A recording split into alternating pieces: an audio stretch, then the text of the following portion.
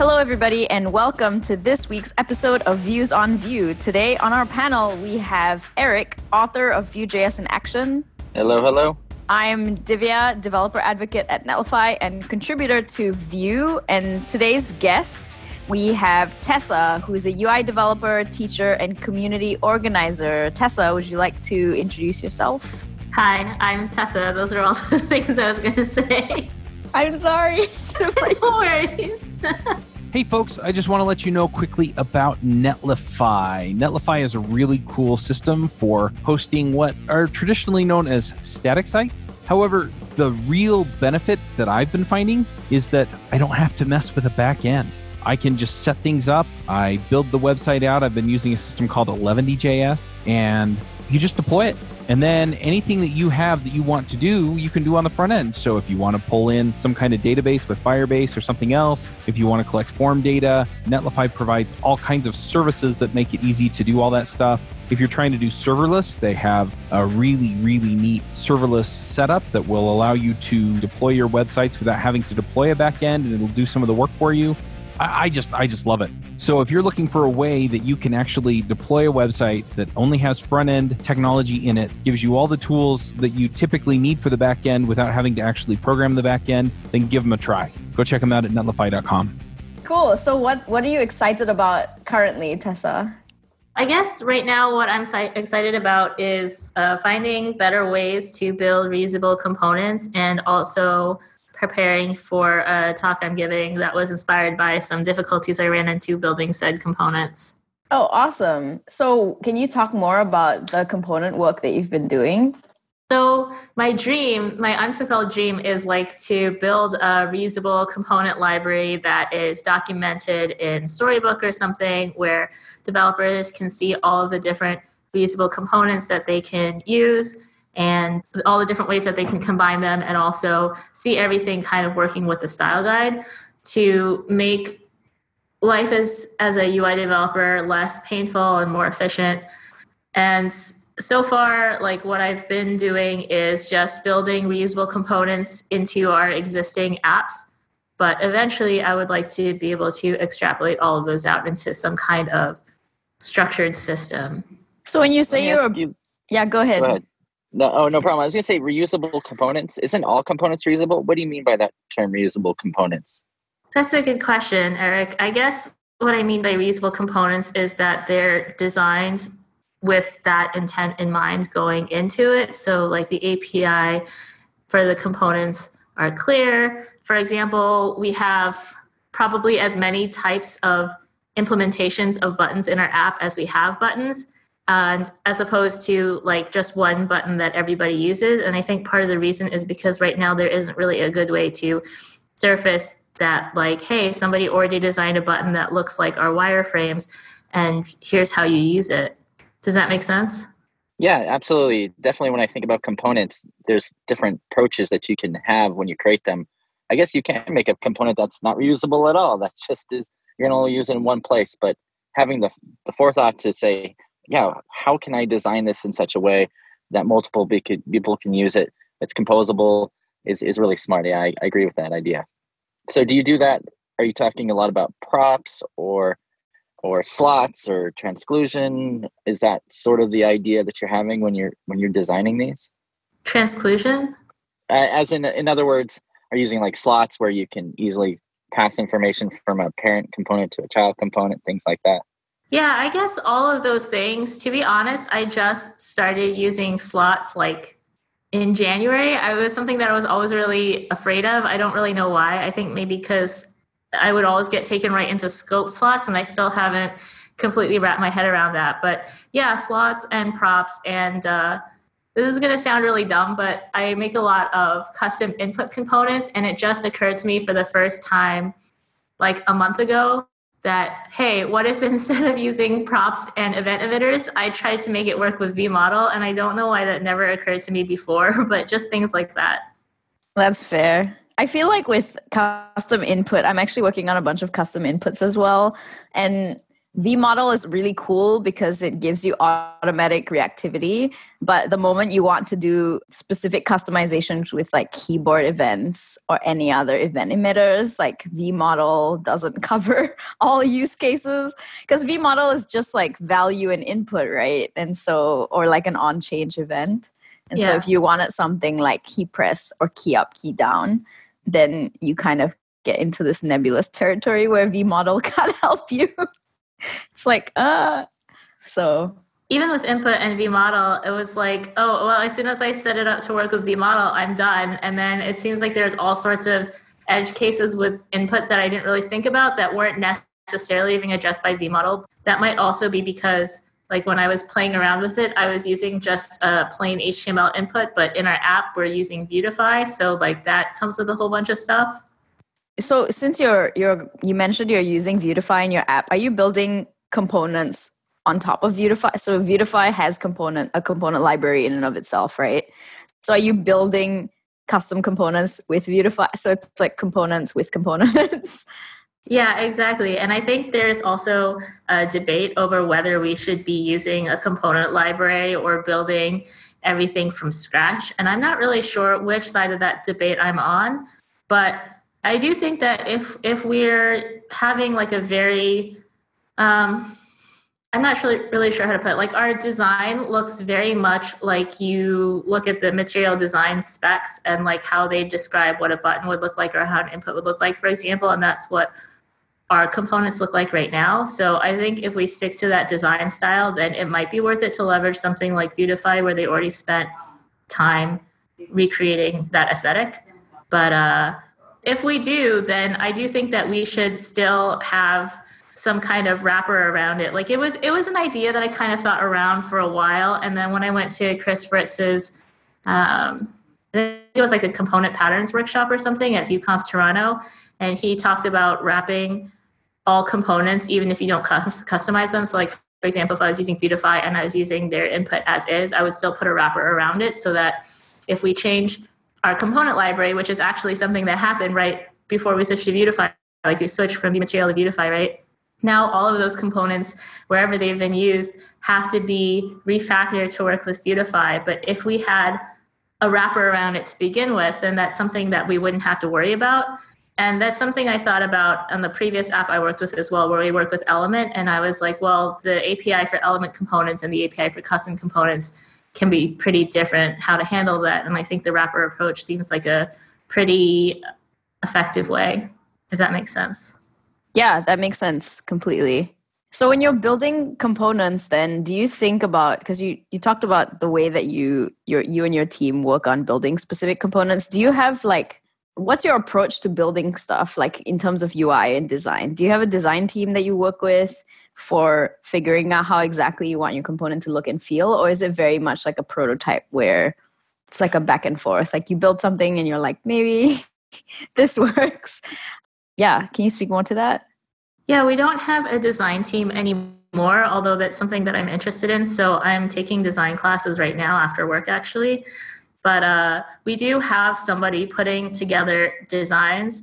And I find that working on the UI/front end side of things, it does involve a lot of design work. And not having a design team, I guess it involves more design work than like even the normal extent to which a UI developer has to kind of temporarily step into the role of design, right? Because there's a lot of potential states or edge cases or other weird areas that an app can get into that maybe a designer wouldn't have the bandwidth or context to predict beforehand. So there is a lot of back and forth.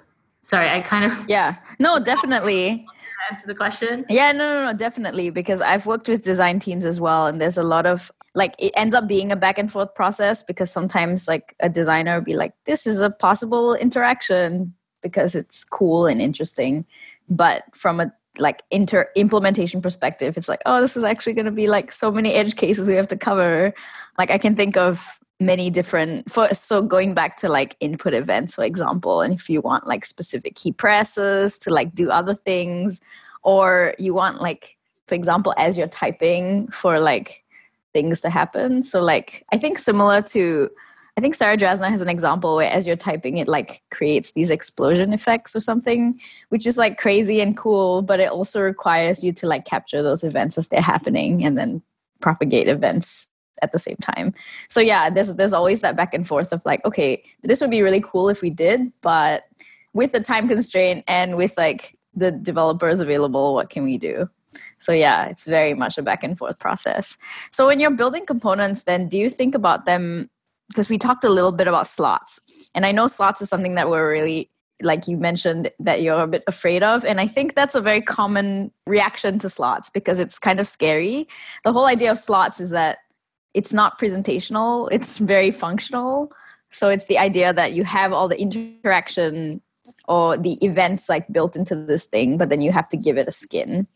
And I'm curious how you've used slots. I know you haven't used it a lot, but in your experience of building components, what are some examples of when you've reached for slots over presentational components? Presentational components meaning like, or just like something, so slots where there's no like styles or anything associated with that thing. So if it's like an input element that has that uses slots, then all you're doing with that is you're just doing key press, key up, key down, whatever at change events, versus like an input with styles where you're styling all of those things additionally. I see. Okay. I might be misunderstanding the question, but I definitely did not use slots that way. So now I'm low-key like, oh shoot, did I like misunderstand slots? Like wrapping components with other components to affect behavior is definitely something that I'm more consciously thinking about since ViewConf Toronto, because Adam gave a talk about that kind of approach and I thought it seemed really interesting and smart. And I was like, oh, I wish that it occurred to me like as a conscious thing to do before. But in terms of slots, like the way that I am using them now, I don't remember what specific problem that I needed to fix before I went on vacation at the beginning of the year, but I was building some kind of menu and I wanted it to be reusable where like I didn't know what the content was, but I knew what the menu would look like. So I think that was where I had initially started using it. And then I used it again recently because I had like a kind of menu toolbar kind of situation, like what you might have at the top of an app. And there were two different menus and the icons or the titles in the menus might be slightly different, but they had the same layout where they had a bunch of buttons and things aligned on the right and a bunch of text aligned on the left. So I made them share a common like menu bar component where the slots were the left side and the right side. And then in the component with the slots, I flexed everything to either the left or the right. Okay, yeah, that makes sense. I've used slots and I've also equally confused myself over slots before multiple times. Interestingly, the API has changed as well. So in the past, I just saw that. Yeah, so before 2.6, you had this idea of slot scope, which like nobody knew how to say because everyone was like, is it scope slot or slot? It's scoped slots, but the API is slot scope, I believe. Is that right, Eric? Correct me if I'm wrong. But that's right. Yeah, and so it changed recently. So now it's just like slot. I think it's v-slot or something like that. And there's that like controversial hashtag shortcut. Oh, I haven't used that yet. I've just used like just the straight up v-slot. Yeah, because like right when I was implementing that menu bar, I saw, they changed the API. And at first I didn't realize it was for scope slots. I thought it was just for name slots. And so since we're using the slightly older version of Vue in our app, I have like a playground app where I experiment with random stuff when I'm trying to figure out problems. And so I updated Vue and I tried using the hashtag and I was like, oh, okay, great. Like it's a new way to name slots, even though I don't know about the choice of the hashtag. But then I went to put it in my app and I was starting to struggle with like, what if I want to pass things down to a slot versus like push them up. And then looking into scope slots. And then I was like, oh no, it's scope slots. So I completely misunderstood. Why did it work before? I don't know. That's fair. Yeah. Scope slots is a little bit of a rabbit hole. It's one of those things that you understand and then you're like, wait, is this really what I think it is? I like to think of it as like a wrapper. So I think it was Alligator.io, one of those blogs where there was an example of explaining scope slots and they used a burger to explain it, which I thought was great because like you can think of it as like the burger buns and then whatever's in the middle you can like kind of customize essentially. So like the scope slot, like there's a slot and then you can just like figure out what's within it. So if you want like a double patty or a single patty or cheese or whatever, you can do that. And then the burger itself, like, okay, it makes sense to me. It might be a terrible example. But No, that sounds like a great example. I actually did a video on it a few weeks ago when 2.6 came out with the new V-slot syntax. And yeah, just trying to explain it. It's one of those things in Vue. It's pretty confusing to most people. And I've been in the same place from trying to explain, especially when you do something more fancy and you're moving information. Exactly. Trying to get information in with different layers. Yeah, that it comes a little confusing, but yeah, it's something that I've tried. So I've spoken with like React developers as well, and render props tends to be like a very popular pattern. Not anymore, I think, because they changed their API. I have no idea. I haven't written React in like a year. So back maybe last year when render props was popular, that was the corollary to like we could use render props to explain what scope slots is trying to do. Like it's very similar of a pattern. I found it really useful from like a functionality perspective because like what you're saying, Tessa, when at VueConf Toronto and Adam's talk, how he uses slots is like essential, or scope slots is essentially how I use it because there's a lot of pieces like going back to, we were talking about custom input components. So I'm working on custom inputs for like specifically input masking. So if you're like trying to type and you want your numbers to be separated by the thousands, that's input masking. I use a scope slot component scope slot component that has all of that functionality that it just passes down to like whatever is contained within it. So I can grab any of those like listeners or whatever. So I use like beyond listeners. So my input automatically gets bound to the listeners based on the scope slot event, if that makes sense. Yeah. So it's kind of like mind-boggling and confusing because I've actually tried to work on it. So it's pretty extrapolated. So there's like the scope slot or like the actual component or the renderless component, as you will. And then there's the actual like styled component when I use the renderless component. But it's interesting because I've seen examples where people have just had one single component and then they use things like next tick and like it changes. Not next tick. Because like in my case, I'm like, okay, there's one component and there's a component within that component. So like, how does that change in terms of lifecycle events and so on? Because yeah, I was like, I don't think next tick will work in this case, but yeah. We can talk about next tick in a bit. We don't have to talk about it now. But for those of you listening, Tessa's giving a talk about next tick at VueConf. If it gets done in time. She's very excited about it. It'll get done. I think it'll be great.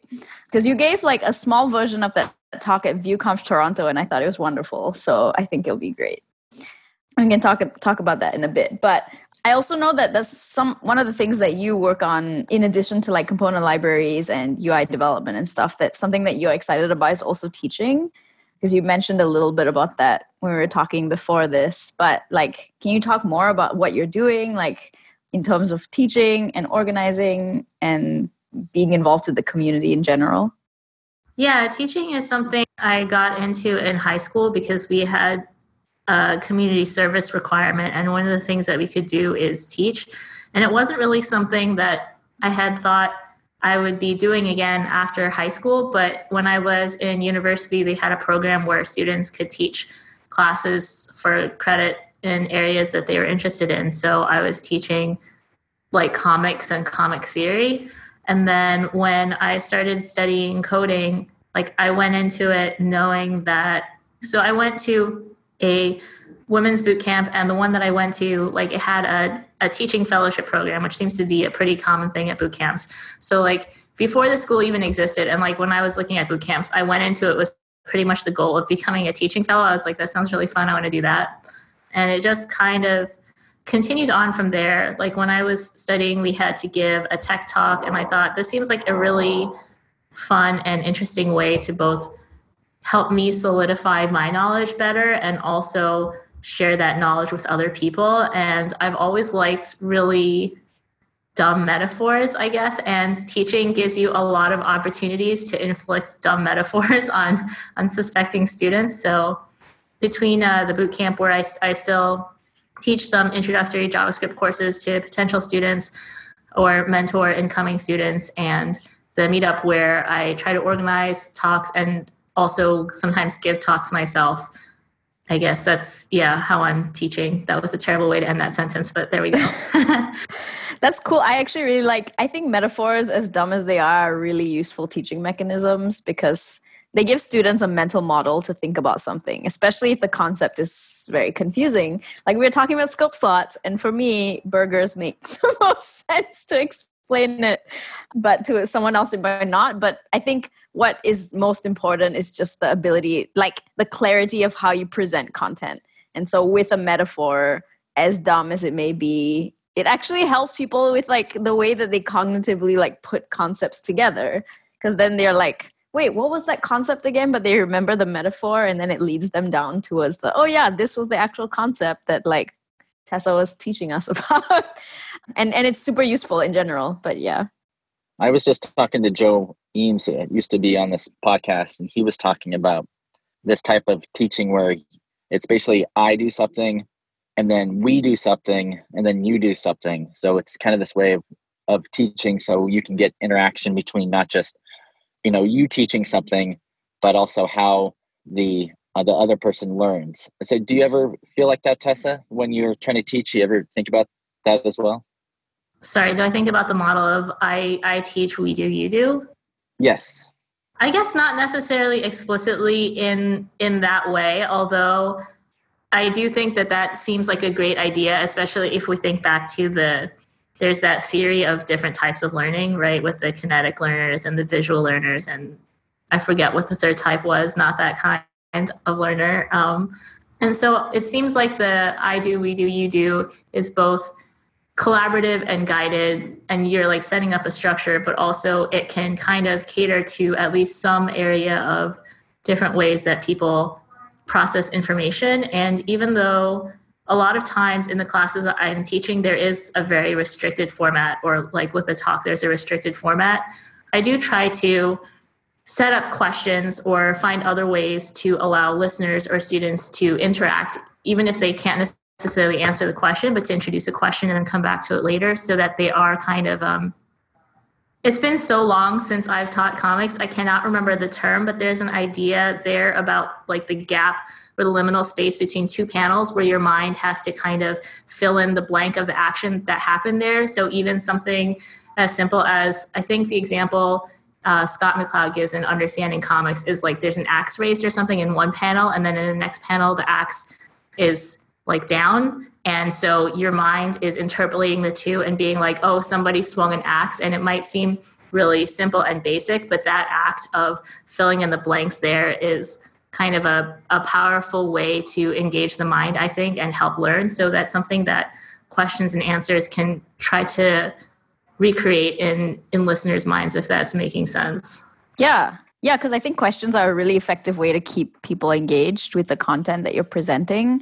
But how do you present, or how do you ask questions? Because a lot of the times I've been in classes, and I'm even guilty of this, where I ask open-ended questions where no one gives a response to things, because you're like, hey, this is a question, here's a question, like, how many of you do this? And then no response. Or did you understand this exercise? And so, like, I'm not a teacher. I know Chris, who's not on the podcast today, but he has a lot of experience with this. But what has been your experience, and what is your like coping mechanism, or what are techniques that you use to be effective in that way? Yeah, I've definitely faced that a lot. Like I'm facing that in class right now, where the teacher will be like, what do people think about this design? And then me and my friend Zach will always be like ready to talk. And she's like, not you two. You always have input for everything, which is great, but I want somebody else to speak, right? But then we're just waiting for someone to be brave enough. And I thought, there's got to be a better way to approach this problem where people are encouraged to speak up, but like we don't have to, because it's after work and we only have like 3 hours a day. So that time is very precious.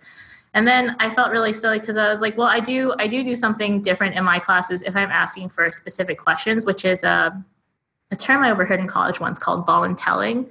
So instead of asking, like, what does anybody think of this? Or like, who knows what that is? I pick somebody and then I tell them that they're going to answer my question. So that's one tactic if it's like I'm expecting like people to share their specific opinions. When it's a poll, I feel like it's more helpful to, like, instead of asking affirmative questions, sometimes it's helpful to ask, I forget what the opposite is called, but like, who is having trouble understanding this, but also trying to really be in there with your students and convey that that's actually the norm. Like, you expect that to be the case and that's fine. Or in terms of polls, I kind of set up the audience at ViewConf Toronto in my lightning talk where I asked them, like, who thinks this pattern is like a good pattern, who thinks it's not a good pattern, who never participates in these polls. And that last question got a pretty big response.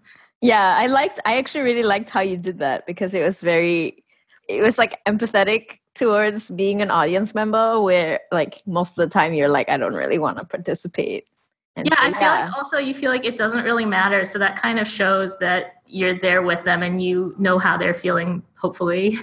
Yeah. But I particularly like the idea of voluntelling in a way. Like, it can be a bit like intimidating to point out specific people and then ask them what they think. But it's also, I think, a very effective way for you to be perceptive of your students. So you're like, oh, this person looks like they have, like, from the glimmer in their eyes, something interesting to say, but they don't want to say it. Hard to see the glimmer if they're not making eye contact. Yeah, that's true. That is true. Yes. But yeah, teaching is definitely one of those things that requires a lot of just understanding who your students are, where they're coming from. In your experience, do your students generally have a similar background, or how do you meet them at the same level? Because sometimes there's a lot of students that are like super beginner, some who know a lot. How do you meet them halfway? Yeah, I do find that, like, with the particular classes that I've been teaching lately, which are basically like we're going to program a bunch of Google Apps scripts together to show you maybe some more interesting beginner JavaScript exercises than console logging things over and over again. So a lot of times in those classes, there are a lot of people who have way more experience and knowledge than me, like they've been C developers for 20 years or something, and then people who are just curious to start things out. So I think setting out the expectations in the beginning of like what the purpose of the class is and the different things that you can get out of it. And also for each exercise. So for example, we have a pseudocoding exercise, just being very clear about, like, this is not about syntax or knowing how to program. Like, that stuff is great too, but this is really about thinking about the order with which you want to approach things and achieve your goal. I think is kind of a helpful way to let everybody come at it from where they are right now. Yeah. So if you have a student that's really advanced in your classes, how does that approach work? I mean, how do you not slow down the class for the slowest learner and keep it going?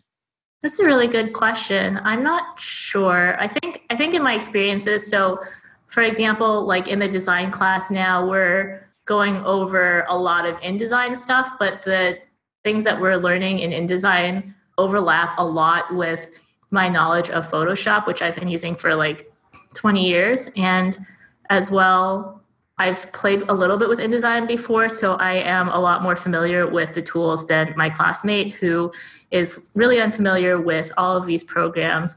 And so when she gets stuck, and she's on the slower end for learning InDesign, and I'm on the slightly faster end just because I have an advantage there experience-wise, I step in and I help her, or I give her hints and I remind her of things, or like instead of, if she's like, how do I do this thing, answering her question, I might ask her a question. And in some of my classes, I've noticed that I'll have students who have a lot more questions than others. And when they ask them in the chat, sometimes it's like I don't even have to handle a question because one of the more experienced students will step in. So I guess it's more about creating an atmosphere maybe where everybody feels like they have something to contribute and everybody feels like they have something to learn. So you can foster a sort of culture where when a slower student is asking a question or is struggling, then maybe a faster student can step in and help them keep up, if that makes sense.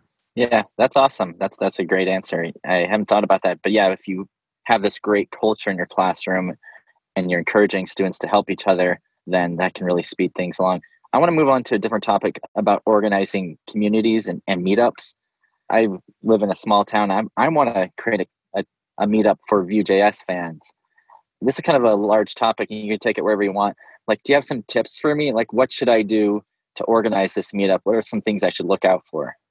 Well, I guess first my question would be, what are you excited about? Like, what do you want to achieve with the meetup? And what do you see as potential challenges right now or things that you're worried about being potential blockers going into starting the meetup? Well, one blocker I have is that I know there's at least one other meetup in town that's more of a general JavaScript meetup. We don't have a meetup specifically for Vue.js, which I think would be kind of cool for the community. So I would love to spread the Vue.js world to my fellow developers in where I live. And then also to just kind of meet other people who are doing the same work that I do.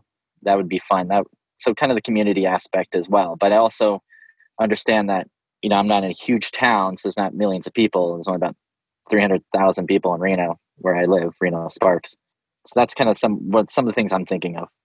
So you're concerned that because the town is small, then maybe it's a crowded space with the JavaScript meetup being there as well, or something else? Yeah, so my concern would be like there's not enough people interested and like how to get a location, how to get people to show up. And then maybe that's something I shouldn't be concerned about. Maybe if I only got 2 people to show up, that would be a success because at least I was able to connect to 2 people and I could teach what I know to them and they can teach what they know to me.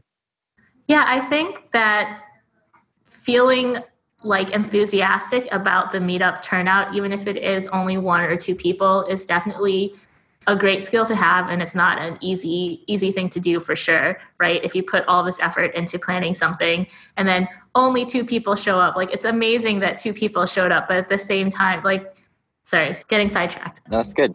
Yeah, I think part of the thing might be just trying to get a gauge on how many Vue.js developers there are in your group. Or I think when we started, we had Evan give a talk on what is Vue, and that probably had a big crowd partially or mostly because it was Evan. But I think also coming into it with here's a bunch of talks about what Vue is and how to use Vue, how to test Vue, kind of made it so that you didn't already have to know Vue to be able to participate. Or at the beginning of last year, we gave a workshop on how to do Vue and another one in the middle of the year, not just to try and generate more potential speakers for the meetup, but also to give people an in to the meetup. Because I think a lot of people, this is my impression, is they'll see a meetup and they think the topic is interesting, but they are like, well, I don't know anything about X, so I'm just not going to go. And so I always try to at least consciously think about designing the meetup in such a way that even if you don't know anything about Vue, you can still find value in the talks and in the community and find it interesting. Sorry, I'm kind of rambling, but No, that's perfect. Yeah, that's great advice. Being clear about the kind of culture that you want to cultivate, I think, as well, because it seems like one thing that people do like you said about meetups is meeting people. So if they're attracted to the culture, then regardless of the topics, I think that they will hopefully keep coming back. So the first meetup could be the introduction to Vue.js, and I could give an hour talk on it, and that would attract people who aren't already doing Vue.js, but everybody. And then from there, we could keep a culture open that welcomes everyone. And it's not we wouldn't do a talk on specific technical scope slot. I mean, that might come up during the talk, but we might have some more broad topics that would entice a lot of people to come. Yeah, I mean, I guess if you wanted, you could go the clickbait route, right? And be like, do you love hamburgers? Don't you wish you could code hamburgers all day? Come to this talk on scope slots. But yeah, I feel like having an intro talk, or even maybe you could give a mini lightning intro talk at the JavaScript meetup, right? To increase interest and awareness of Vue and a potential Vue meetup. And that could, then your first talk at the Vue meetup could build on whatever you talk about at the JavaScript meetup. Yeah, that's a good idea too. I know there's several companies in town too that use Vue. So I know there are developers, and there's some companies that are looking to move from React or an old Angular 1 it's a pretty popular migration plan for companies that want to move to something. So yeah, that's interesting. It's good idea. I think it's also really cool, like, because organizing a meetup is in of itself a lot of work, right? Or it takes some work. It's not like, because you have to find a venue, you have to find like money or sponsors so you can give food, because people get angry if you don't offer food. So and speakers, and like there's a lot of extra work because I help co-organize the Vue meetup in Chicago, and so yeah, that's always something that like we struggle with, because Chicago's a big city, but in terms of Vue developers, like it's still a smaller number compared to like a framework like React, for example. And one of the things that is really successful is if you kind of like guerrilla market to kind of just see who is out there writing Vue. So you'd go to a JavaScript meetup, you'd give a talk about Vue at the JavaScript meetup, and then people will talk to you about it, and you kind of build a community from communities that already exist. And that's like a good start. If you're like, I don't know if I want to do a meetup, I don't know if it's too much work, this is one way to just kind of feel out the community. Most meetups are more than happy to have speakers. They're always looking for peak. So if you spoke about Vue and then kind of found people that way, and then that's a good way for you to not only find a community, but also potential sponsors, because then you'll know like this company writes Vue as well, or is just migrating their stack over. So they might be really willing to sponsor or give you money or so on. And that's really cool. And we've done that here as well. Just like we're trying to grow the Vue community base, but we also give talks at like JavaScript meetup. We've talked to like the React meetup people and like various other things. So like kind of moving that way also is useful for building a community from the ground up. Yeah, and that's like also, I feel like a form of volunteering, to go back to that, right? Because it's like, well, I got into meetup organizing because I was intimidated by it. And so I thought, okay, I'm just going to try it. So even though I do tend to be kind of shy and intimidated, I just keep on telling myself, well, this is why I wanted to do it. And also it's not for me. So that makes it a little bit easier. But whenever you hear people coming up to you and talking about Vue, or you hear that a company uses Vue, and just jumping on that opportunity and being like, hey, that sounds great, when do you want to give a talk on it, right? That's like a way to build up your host and speaker stack, I guess. But once you become aware of opportunity, that you need to have opportunities, I think you start to notice potential opportunities more, and then you start to jump on them more. And it's just kind of like I feel like I'm always working on the meetup, but yeah, I don't know where I'm going with this. I hope that was helpful. No, it's good. Good. Yeah. So you are currently an organizer for Vue NYC, is that right? Yeah. That's awesome. How long has that been going on for? I think we started in August of 2017, maybe. So we're on this month is going to be our 20th official event. We've had a couple of side events as well, but yeah, I believe April is going to be Vue 20. Wait, March is going to be Vue 20. That's cool. That's so cool. I think it's really great, especially when you're someone who really likes a specific framework, or you feel passionate about it, and then you build a community around it. Because going back to the whole, like, how do you start a meetup? Being enthusiastic about something and then trying to build a community that way makes people excited as well. So people are attracted. They're like, oh, I want to do this too, because like, you know, this person is really cool and I want to know more, and it's a community. And like, I've actually had people at meetups that we've organized here who don't write Vue, who just like do Vue on the side, but they think they really enjoy just like the people, and they're like, the content is really cool. I just want to like kind of get in touch with people who are writing Vue because I really like Vue, but work doesn't allow me to write Vue and so on. So that's always really cool. It's like a very like grassroots level organizing, which is like basically what a meetup is if you think about it. It's not a conference. It's just like people building cool stuff and wanting to talk about it. Yeah. One thing I like about meetups too is I'm kind of an introverted person. I get a lot of my energy being alone, but when I'm with other people, I mean, I don't get a ton of opportunities, and meetups is a great place to meet people, like-minded people like myself, who like technology, love making things a little geeky. So that's a cool thing too, just the connection part. Yeah, and I feel like because I have been to some meetups that are pretty unstructured as well, but if you want meetups to be structured, they can be pretty structured. And so I find that is a great opportunity to create some kind of overlap space for more introverted styles and extroverted styles, where there is like some kind of system for how to interact with people. So everybody can get, like the extroverts can get like the social aspect and introverts can get the social aspect, but also not have to worry about like, how is this going to be, right? Like, what are my expectations? Just setting those in advance, if that makes sense. Yeah, for sure. This episode is sponsored by Sentry.io. Recently, I came across a great tool for tracking and monitoring problems in my apps. Then I asked them if they wanted to sponsor the show and allow me to share my experience with you. Sentry provides a terrific interface for keeping track of what's going on with my app.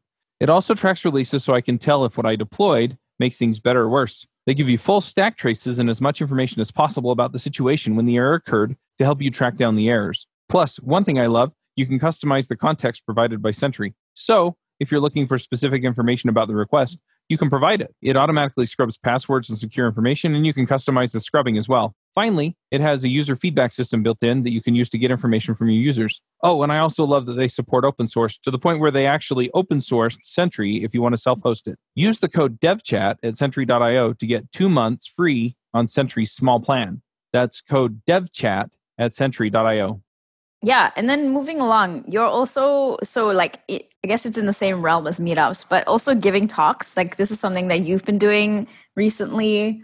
How did you get into that? Was it as a result of organizing a meetup and giving talks there that you started moving towards giving them more often? Do you mean just giving talks in general, or like giving the talk at ViewConf US? Or just giving talks in general? Yeah, so basically I started out by helping out with a local React and Angular meetup, and the Angular organizer also did some kind of open source thing where you had to know Angular, and it was to create an online class that's self-directed to teach people Angular. And I was like, I don't know Angular, but I studied it for a week and I started going to that. And at one point he needed me to fill in for his volunteer role at the React meetup. And then he was like, do you want to do this regularly? And I was like, no. And then I was like, yes, because of the fear thing. So that's how I got started. And like, he is very much as well like a voluntelling style. So one day he was like, we need to talk about what's new in Angular. Who wants to talk about it? And nobody volunteered. So I was like, somebody has to do it. So that was how I got started. And even though I didn't completely understand all of the features that were being introduced into Angular or whatever it was at the time, maybe 4, or it was what's new in TypeScript or something. I don't know. You can find it online. Being up there and helping people find out about this news and like sharing the excitement about it, I guess, it seemed like it was fun for the audience because they could get information in a slightly more interactive or exciting way. And it was exciting for me because I got to learn something and communicate something and then talk with people about what I had learned or tried to learn afterwards. So that was how I got started in giving talks. And then after that, as the View organizer, we have, I would say, probably a similar makeup where a lot of our attendees and speakers are people who View on the side for fun, either because they love the community or they love the framework or they love the docs.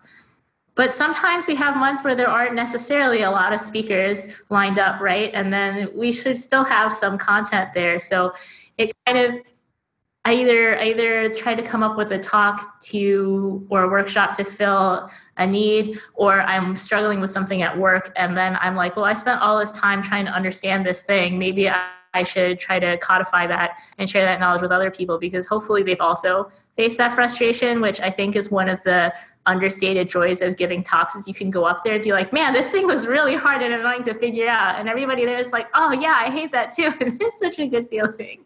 Yeah, definitely. I've been in this boat as well, because a lot of the times you would organize a meetup and people will come because they really want that. But volunteering speakers often is hard, because we'll be like a couple months in, or a couple months in the future, we wouldn't have anything scheduled and we want to have a regular meetup. So it ends up being like, okay, organizers, let's try to volunteer ourselves to give a talk.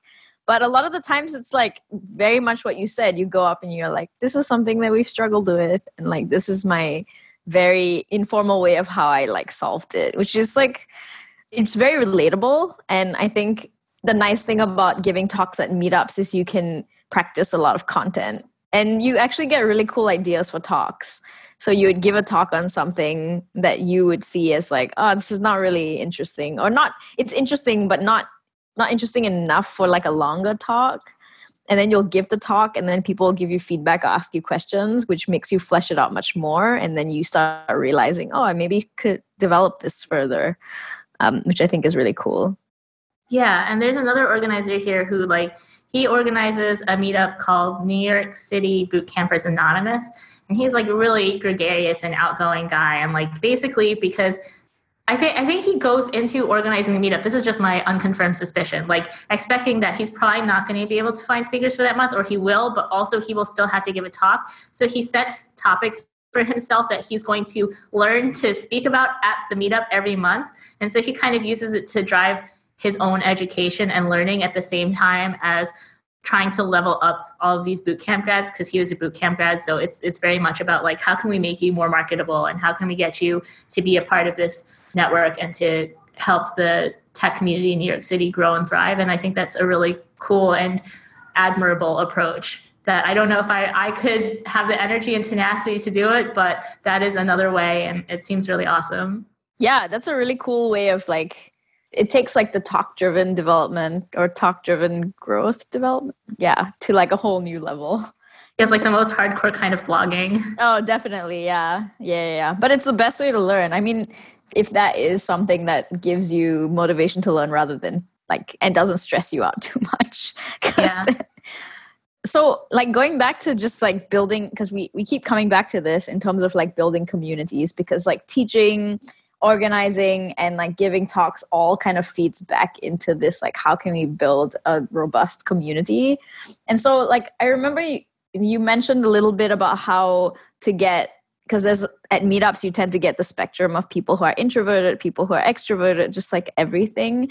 How do you like kind of motivate people to talk to each other or to like interact at a meetup rather than like passively just like absorb content and leave, eat your food and leave? That's a good question. It's something that I spend a lot of time thinking about. Like even when I'm not at work and I'm not working on the meetup or the talk, like I tend to be reading books about how to increase like workplace happiness, or like how to run more effective meetups. Like there's this book called The Art of Gathering that is basically just about inviting meetups or meetings. And I was like, that sounds like a fantastic way to spend my time. That's so cool. So yeah, definitely recommend that book. So it's something that I think about a lot. And as well, like I tend to be on the more introverted side, but people are always really surprised to hear that. Like they think that I'm an extrovert. So hopefully that means that I can navigate both worlds and see both sides. I don't know. But coming up with different ways to structure interactions. Like one time I think we had a giveaway for tickets to some kind of talk or workshop. And oh yeah, Evan was speaking at another meetup in New York called Manhattan JS. And so we bought however many life cycles there are, I think minus the error one, because I didn't see that one before it. I don't know if it was new at the time, but I was like, where did that come from? Maybe 8 tickets. And I created this exercise where when you came to the meetup, you were given a sheet of paper that had your life cycle hook, and you had a question on there that you had to ask other people. And so the idea was that during the break and before the meetup, all of the attendees, if they wanted to win tickets to see Evan talk, basically had to ask that question to their fellow attendees and try and find like a full collection of all the life cycle hooks, if that makes sense. And then what they had all learned about each other. And recently, when we had 2 speakers, we had Jen Looper and Diana Rodriguez, and neither of them are from New York. So they were coming in from out of town. So we had a lunch before the talk, because like I had also just flown in from Korea. So we all arrived in New York and then went straight to this lunch, and I invited a bunch of local developers, like some who work in Vue and some who don't, and asked them to share what they value about community. So just trying to shape the conversation around a shared purpose. And last month we didn't have a host or speakers, so we did a similar thing where we hosted a dinner and invited a bunch of past speakers and said that they could bring a guest.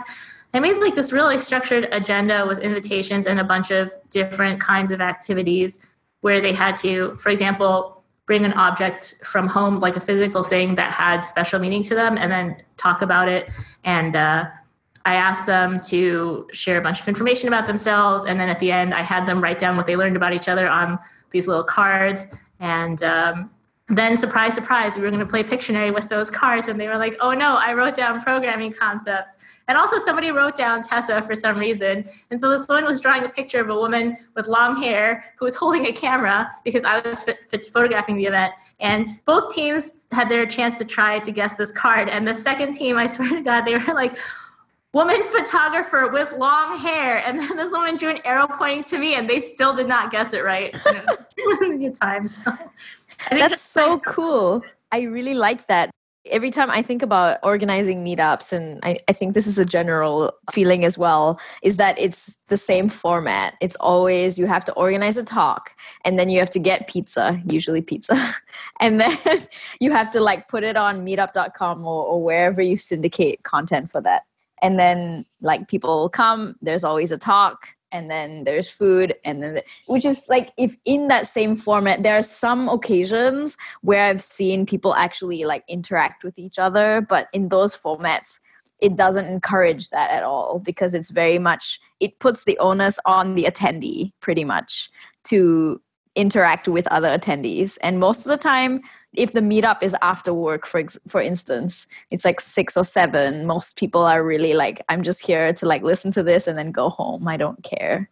Yeah, you're very much like in a participant mode already coming into Yes, exactly. And so the way I really like how structured or how you're thinking about it in terms of just like optimizing for people to have to interact with one another, because then you're really building a community. Because I think like meetups in general, like where someone gives a talk and there are people who passively listen, is one way of a community, but it's not necessarily very engaging because, you know, people don't remember who attended. They don't know, they might see familiar faces, but not actually know who they are and so on. And so in this particular case, and I think it's really like creative. The exercises are so creative.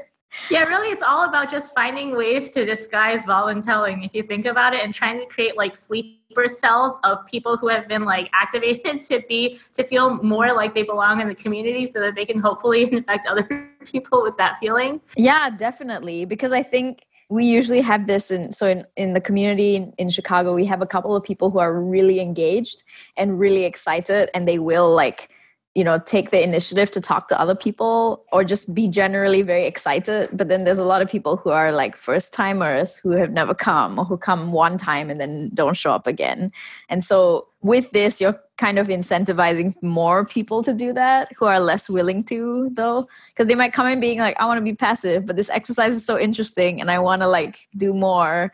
Also, I want to potentially win tickets or whatever. So there's like more of that aspect of it, which makes it so cool.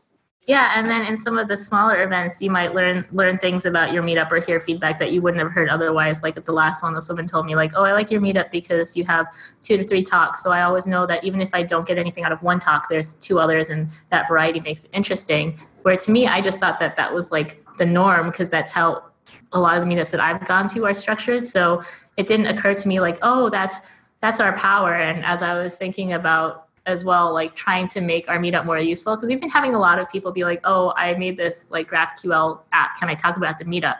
And it's like not the way the talk is right now, but it does feel like those are potentially things that could be useful to Vue devs as well, right? So then I've been trying to more actively now solicit talks that aren't necessarily straight about Vue, but are useful to Vue developers. So for example, next month, hopefully we're going to have a talk from a UX UI designer who is going to discuss like what are great patterns that front-end devs should know. Or like I asked a product manager I know who went back to development, like when you were a product manager, what are things that developers could have done to foster a more effective relationship with you? Just like useful, hopefully, career skills and community skills. Yeah, that's really cool. Yeah, let me ask you this. Do you guys have like mandatory or encouraged after happy hours after your meetups? Because a lot of meetups I've been to, they're like, okay, we're going to have 2 talks today, and then we're all meeting at the pub around the corner.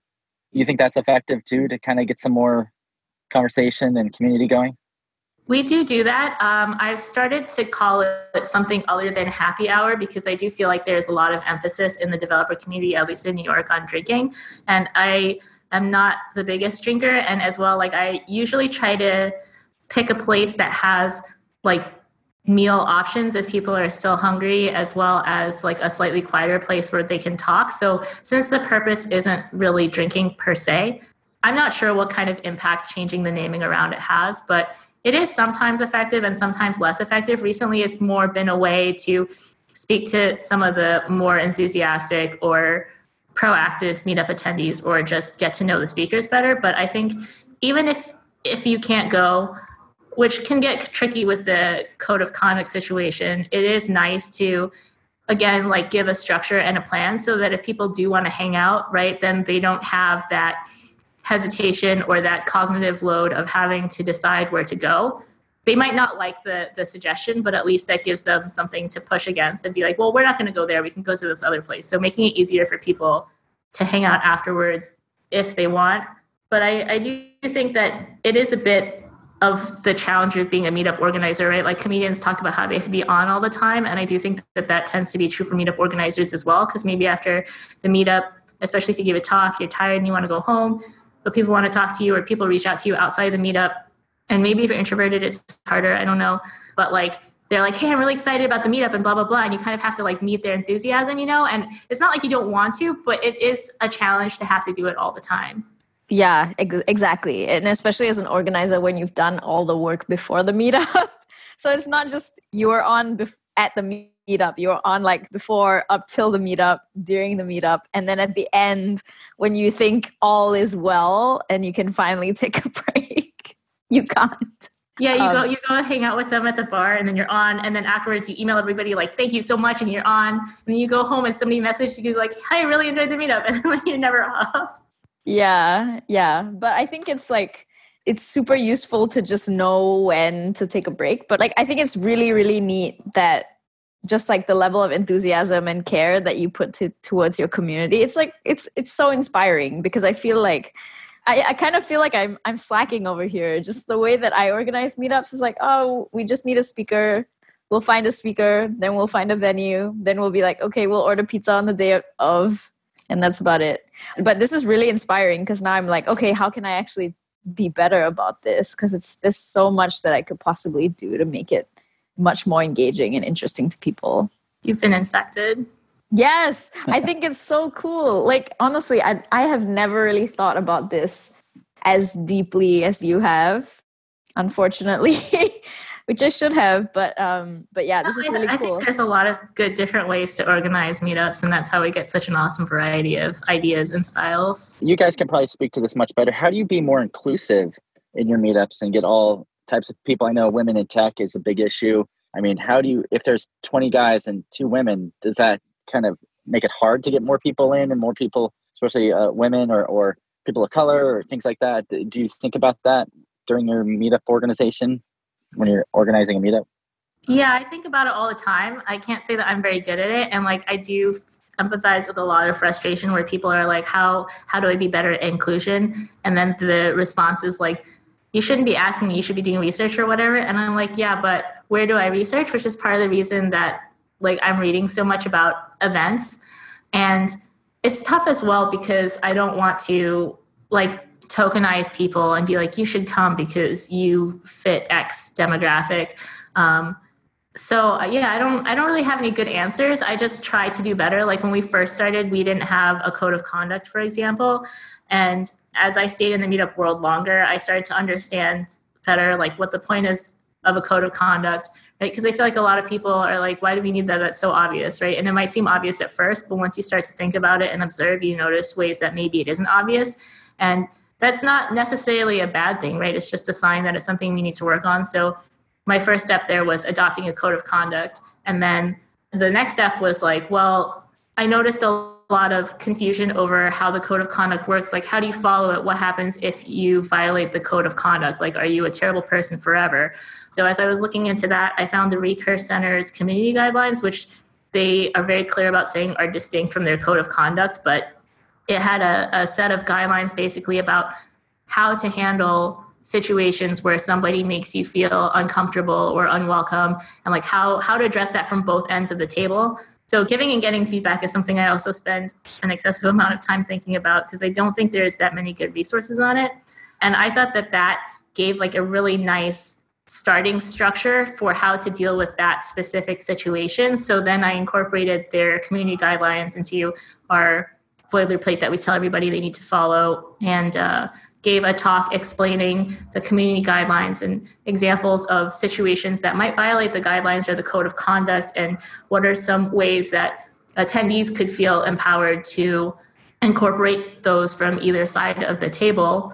And then where was I going with this? I don't remember. But yeah, ultimately your community is what you're trying to build, right? So I think that's also what excites me about meetups is it doesn't really feel like I'm doing something special per se, but as a member of the community, it is partially my responsibility to shape that community, whether I do it actively or not. Like I will undeniably be a part of it, or like that will be partially a result of what I do. So trying to make what I do have a positive impact, I think is just how I try to focus on it. I'll remember that other thought in a bit, I'm sure. Sorry. Yeah, I'm really glad you brought up the Recurse Center Code of Conduct. So like I think they've done like a really good job of explaining. Like they have a very, very in-depth, well thought out code of conduct that they're constantly updating as well. So they're always like, oh, this thing happened. Let's like review and see if like we're actually addressing all possible concerns. Because the thing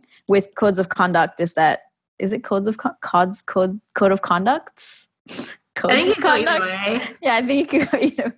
COCs is that that a lot of the times you talk about, there's a lot of this idea of good intentions. So you're like, I intend, like it's created for good intentions, but then sometimes when things happen, there's like no real protocol. You're like, okay, what now?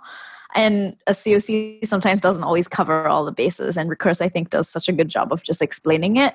If you've ever attended Recurse, they have this like poster, which is so cool, which is just like kind of a quick summary of things to note, right? Which is like, I think it was no well actuallys, no backseat driving, no like feigning surprise, like things like that, which is things that happen a lot of the times. And sometimes like you might mean it from the best of intentions. So you're like, I didn't intend for it to come across as obnoxious or whatever, but someone else might take it as that. And so it's like a really great thing to keep in mind. And so before a meetup, it's like, it's so important to just note that, to be like, hey, we're an inclusive space. This is something that we care about because we want to make sure that people don't feel isolated or excluded in any way. And like, this is how we address it if ever it comes up. In terms of inclusivity, that's an issue that like a lot of communities face, because it's very much like, you don't want to target people to be like, you're a person of color, you should come to my meetup. Because that's just not the way to do it. Like the idea is hopefully by creating these inclusive spaces and by also trying to create more exposure around your event, so posting it on multiple platforms and making sure people from underrepresented communities have there's visibility of this event happening. Like you can increase your chance more like well represented and well attended. But again, like I don't know if there's like a hard and fast rule really for it, because it's very much, and also unfortunately it's kind of similar to the chicken and egg problem, because you're like, okay, I don't have a lot of underrepresented minorities at my meetup, and then people who are underrepresented minorities look at your meetup and they're like, this is not a space for me, so they don't show up.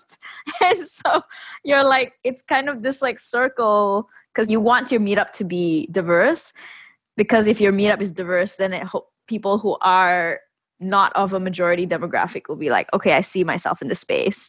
But if your meetup isn't diverse, then yeah, it's a really frustrating, annoying problem. It's the same problem as like, oh, I'm a junior developer, but like all junior developer jobs require 10 years of experience. Like, where am I going to get this experience? Yeah, it's really frustrating, and something like I've also thought about extensively, and I don't think I'm like an expert at this. I'm still learning too. So yeah, it's really tough. And like, I think, well, one thing that I did, so the thing that I was thinking about before was like, I've noticed an issue sometimes where like maybe speakers don't follow the code of conduct, or like they're not really aware of it. So then we worked it into our speaker sign up form. So now when you sign up, it's like the first thing you see, and we explain like why it's really important to us and like what we expect from you as a speaker. Because even though you're like up there and everybody else is like watching you, you're still a part of the community, right? So why we came up with the code of conduct and like why we think it's important, and just asking speakers to like confirm like multiple times that they read and understand and agree to follow it, and trying to be vocal and what's the word I'm looking for? Not like blatant, but like clearly like signal that we do have, like we do value inclusivity and belonging. And those are our chief goals as a meetup. And I think trying to work in the undercurrent of part of what I think makes VoV such a great framework and community, that progressive nature, right? Where you can do a little bit or you can do a lot, and trying to make like the community that way too. Like you can do as little or as much as makes you feel comfortable. Hopefully it makes people feel more welcome at the meetup. I don't know. When I see talks that are addressing this, like I try to either go to them or learn more about them. But yeah, I wish I had a good answer.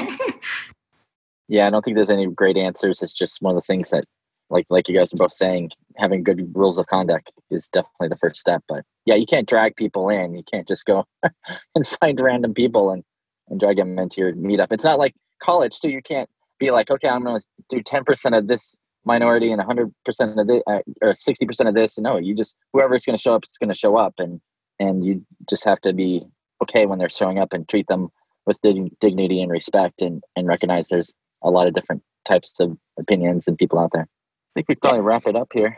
Yeah. So before we wrap it up, I want to shed light on Tessa's talk a little bit. Like I want us to talk about it a little, just to be, Tessa, could you just talk about what you're going to be mentioning at VuConf? Because I find this really exciting. I'm really excited for your talk.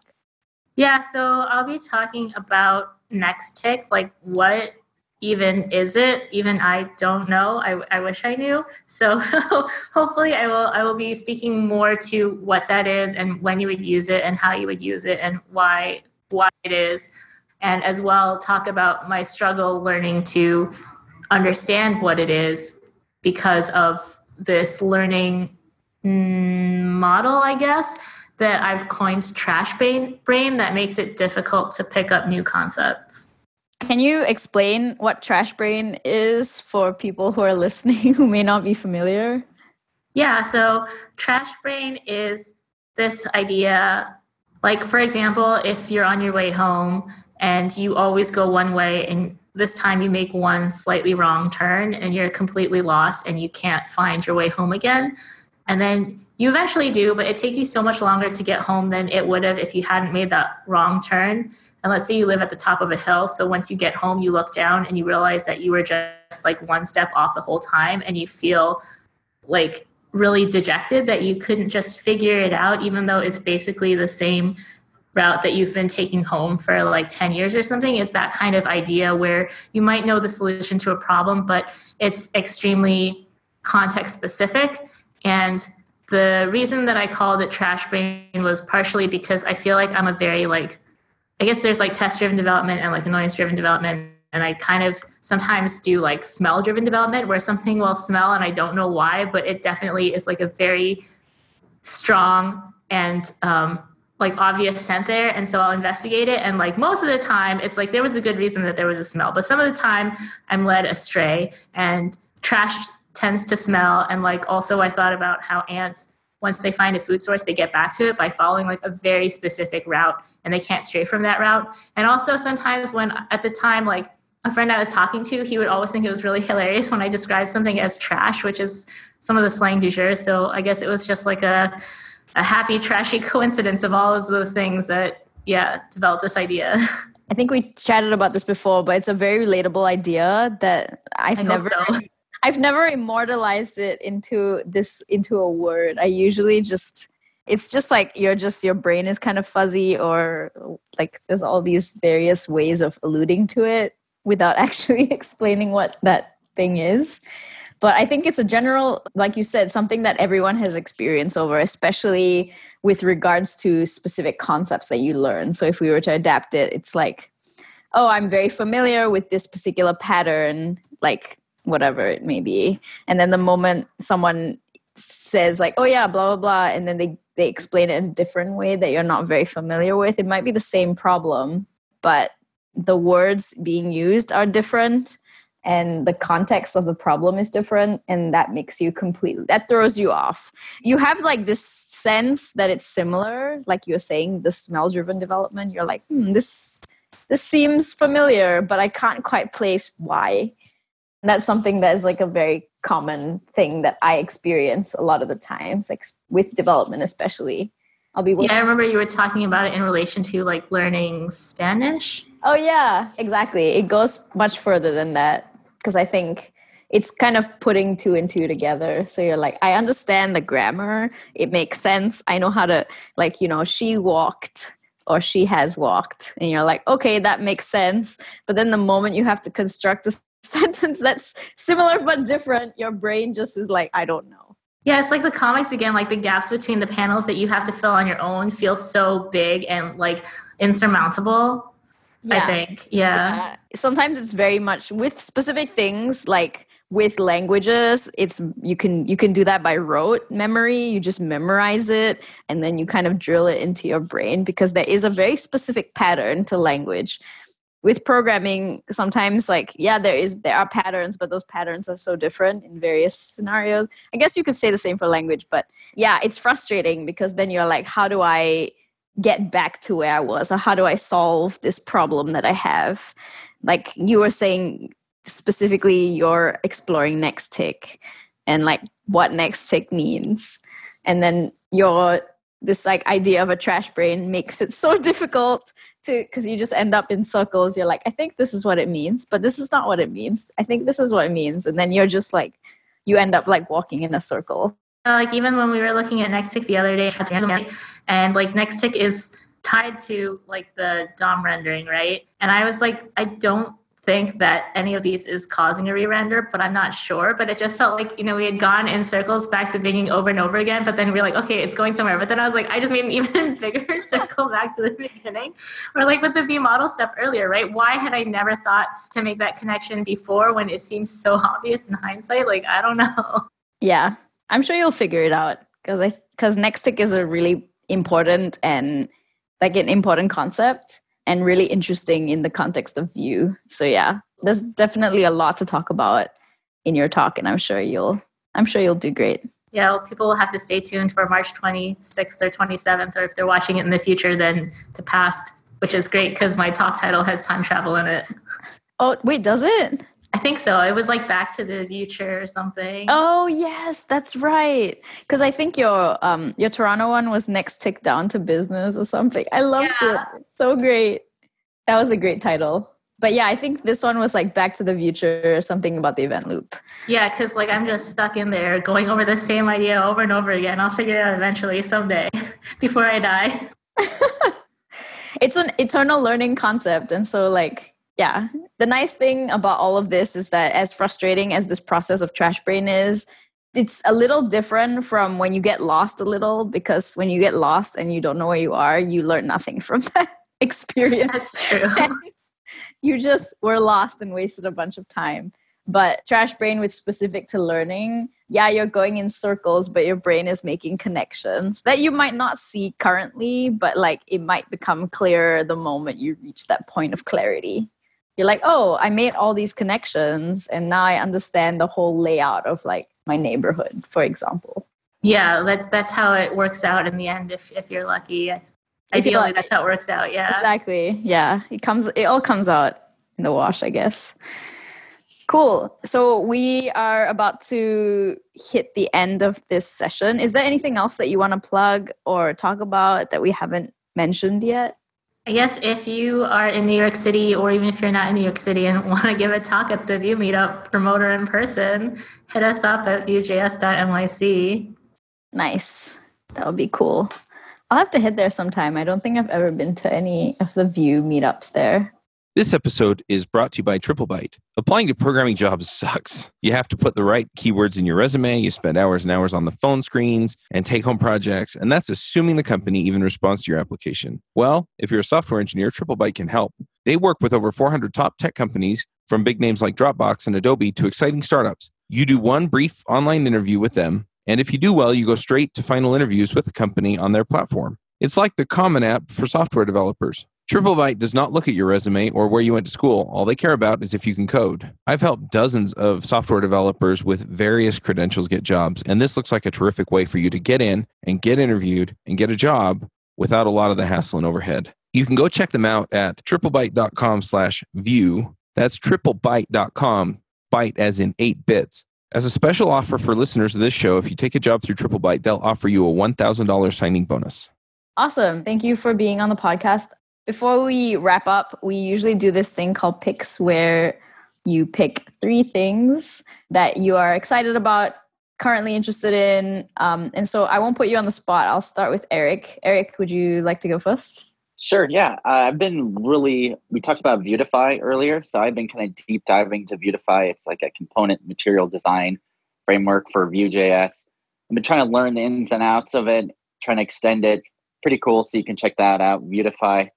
And then I've also been looking at Chris Fritz's enterprise boilerplate. I think we've talked about it several times on the show, but it's a really cool repo. It has a lot of best practices that you can do in Vue.js with a boilerplate app. Like, for example, I was looking at the modules, how he does his automatic module import for Vuex, which is kind of neat. He actually also has a way you can automatically have certain things in your store be automatically dispatched as soon as the app starts, which I thought was really neat too. So the Vue Enterprise boilerplate from Chris Fritz to keep the repo would be the second one. And for the third one, I'm just looking forward to, I haven't seen Captain Marvel yet. I definitely want to see that. Looks good. Nice. Yeah, I haven't seen that either. I'll have to watch that. I still haven't watched the Spider-Verse movie either, which I really want to watch. It's been on my list for a while. Yeah, me too. Yeah, I don't think I've seen a superhero movie since the first Avengers. Oh, Yeah. I think there's a couple of them on Netflix. Like I watched Ant-Man and Wasp on Netflix, which is pretty good. Cool. Tessa, do you want to go? And then I can go last. Yeah, sure.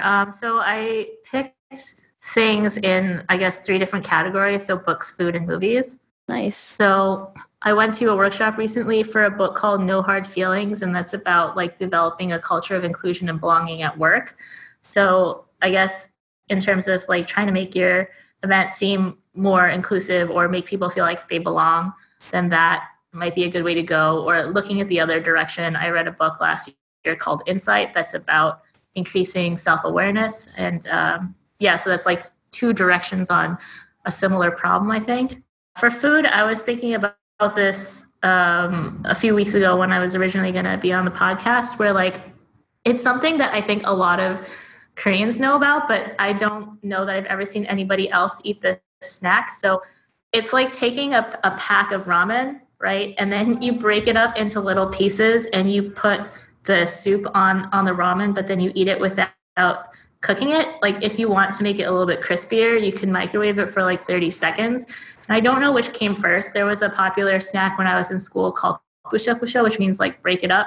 And it was basically like an imitation of eating ramen in this manner. But one of my friends at the time tried cooking it to just eat it as normal ramen, and she said it was awful. But if you haven't tried that as a snack, maybe something to try. I've only ever tried it with like Korean ramen, which tends to be pretty spicy. So I don't know how it would work with something like chicken flavor.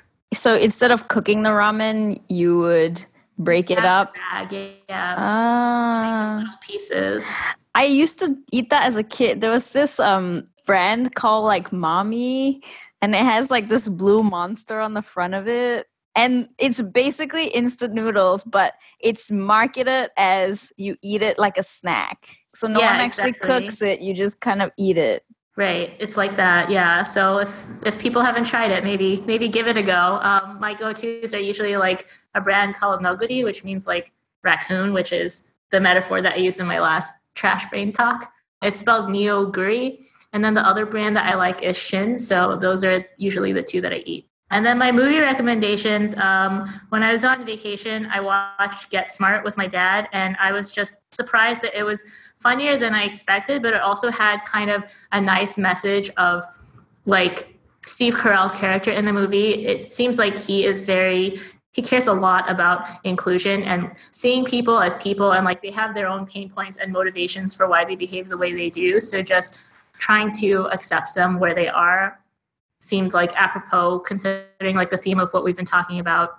And then on the plane, they had a movie called The Accidental Detective Returns, or in Korean, it's just like The Detective Returns. And it's about, I guess it's a sequel. It's about these two guys who aren't like trained private eyes, but they do it for fun. And it was just a surprisingly amusing movie. So yeah. That's cool. I'll have to check that out. So on the topic of food, I'm going to have to do the snack thing because I really want that. I'm going to have to try that with like regular instant noodles because I've never actually thought of, I just assumed I had to get like specific snack type things. Yeah, that's how the marketing in Korea worked too. And then like people around me who care about me were like, you're so stupid, Tessa, just use normal ramen. So in totally like side note, but when I lived in Ohio, there was this thing, it was like kind of weird, but my coworkers would create like Asian salads. I thought it was like just a weird salad because in Ohio, like it's a stereotype where salads are generally just iceberg lettuce and like salad dressing. Oh my gosh. And so like these Asian salads that they would make is pretty much like a salad, which is cabbage and then maybe some iceberg lettuce and carrots. And then they would smash like ramen in it with like those tiny mandarin oranges. They were horrible. They were the worst salad. Yeah, it's an awful salad. It reminds me of when I was at Trader Joe's last summer and I saw their Chinese-inspired salad. And I guess that's better because they at least picked a country. But I thought it said chicken-inspired salad. And I was horrified. Like, what is a chicken-inspired salad? Oh, my God. Yeah, that's really weird. But that's not my food pick because that is not like appetizing at all. So I really like chocolate and biscuits or like cookies together, but more like chocolate covered cookies. So like a digestive? Yes. I'm so glad you know what a digestive is because a lot of people don't know what that is. Oh yeah, we have them in Korea too. Yeah, so I used to eat them a lot when I was a kid. So I love digestives. I still eat them, but I found like a level up from digestives. There's a brand called Asher's and they're out of Philadelphia or somewhere. They might not be they're somewhere. They're out in like somewhere in the US. They're American based. And they create these like chocolate covered graham crackers and they're so wonderful. Because it's very decadent because the level of chocolate is a lot compared to the graham cracker. Like it's very thick because most of the time like the digestive is just like a thin layer, but this is a lot. But they're really good with like coffee or tea if you dip them because the chocolate like melts a little.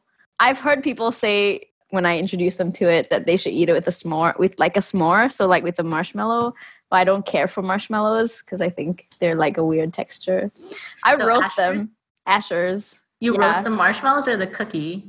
You could like, because the cookie already has the chocolate and the chocolate around the graham cracker, so you could just put a marshmallow on the top. I see. So you would roast the marshmallow and then put it on the top and eat it. But I haven't tried it because I think the biscuit itself is very delightful. Yeah, it sounds like a lot.